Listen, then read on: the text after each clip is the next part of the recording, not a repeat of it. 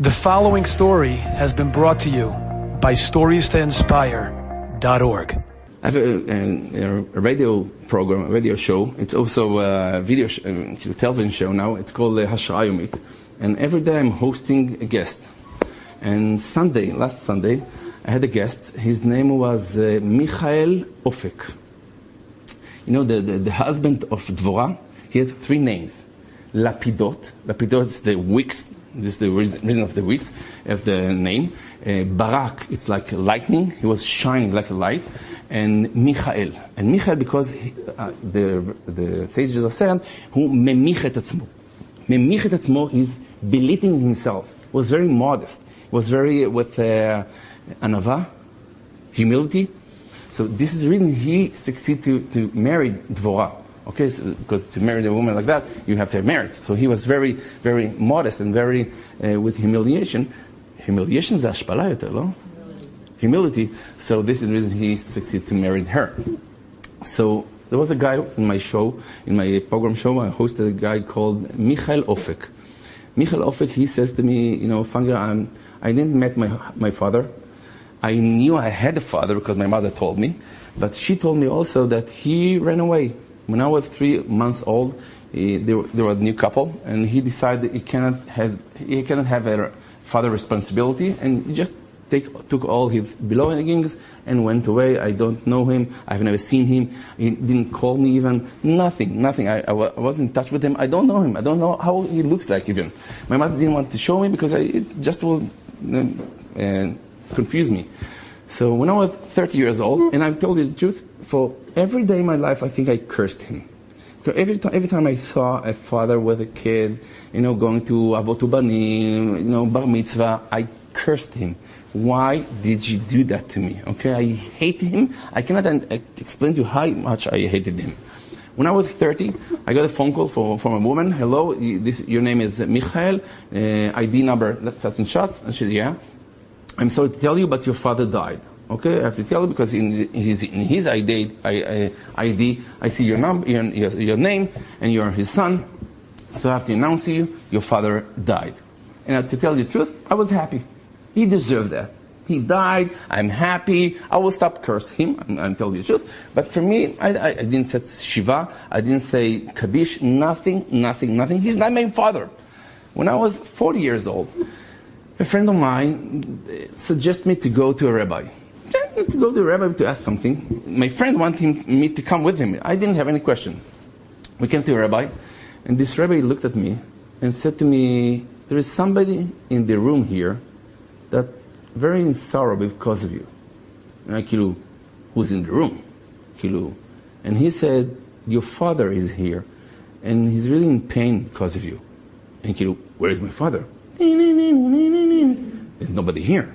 So I was a little terrified. I thought, okay, maybe the rabbi is doing something on me, wanting to become a Baal Tshuva or something. Okay, I'm not such a fool. Okay, my father, he looks at me, and each one of us, if I will tell you there's somebody here in the room, and it's your grandma, or maybe your mother, okay, and she's in sorrow because of you, you can relate to that, okay? I think every Erev Rosh Hashanah, I'm calling my mother.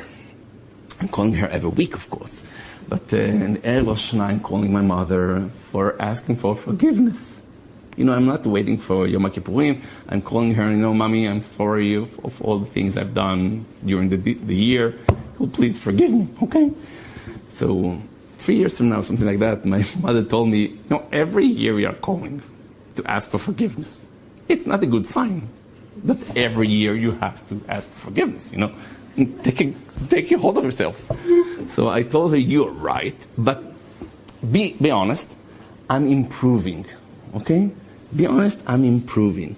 And this is the main thing I think we have to show Hashem, that I'm not a righteous person, I'm not a perfect person, of course not, but I'm developing, okay? I'm becoming better than what I was the next year.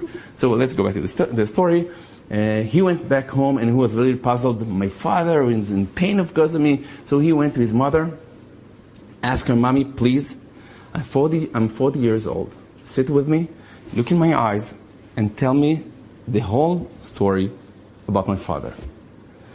And she told him and said to him, I will tell you the whole story.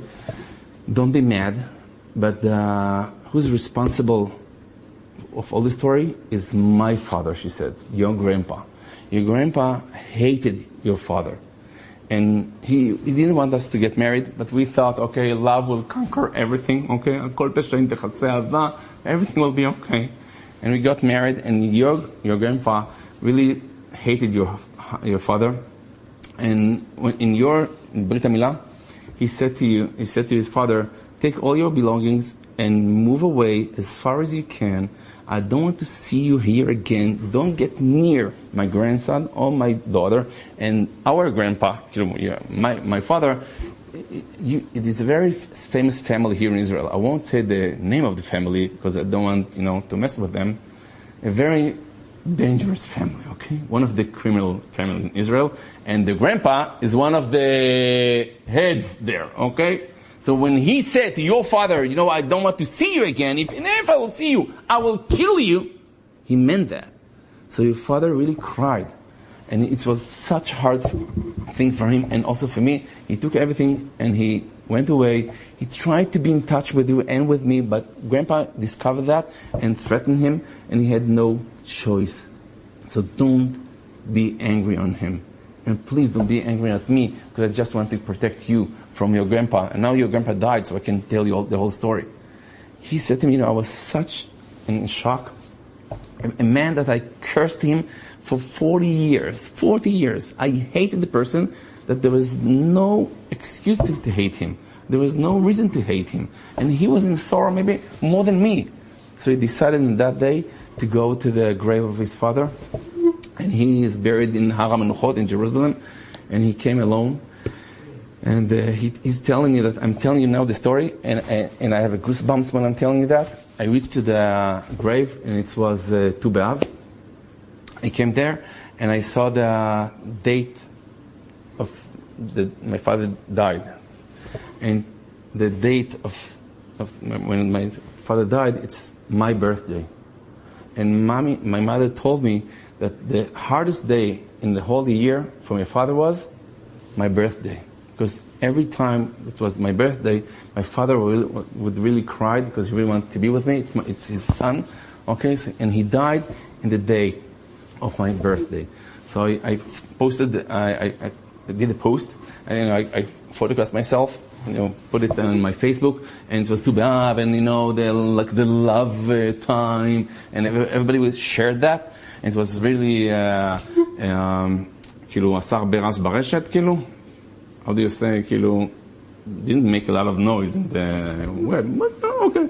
It's shared with a lot of people, and because of that, he got a phone call.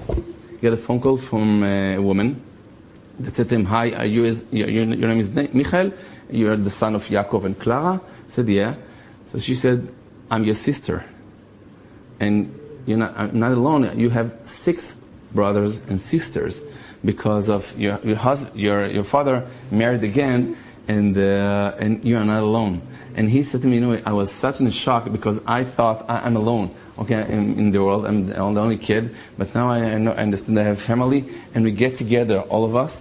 And it was the best day of my life, and I want to share it with you. So don't blame other people because you don't know all the knowledge to hate somebody or to be mad on him, because sometimes he's like the servant of Hashem. Hashem sent him to teach us something.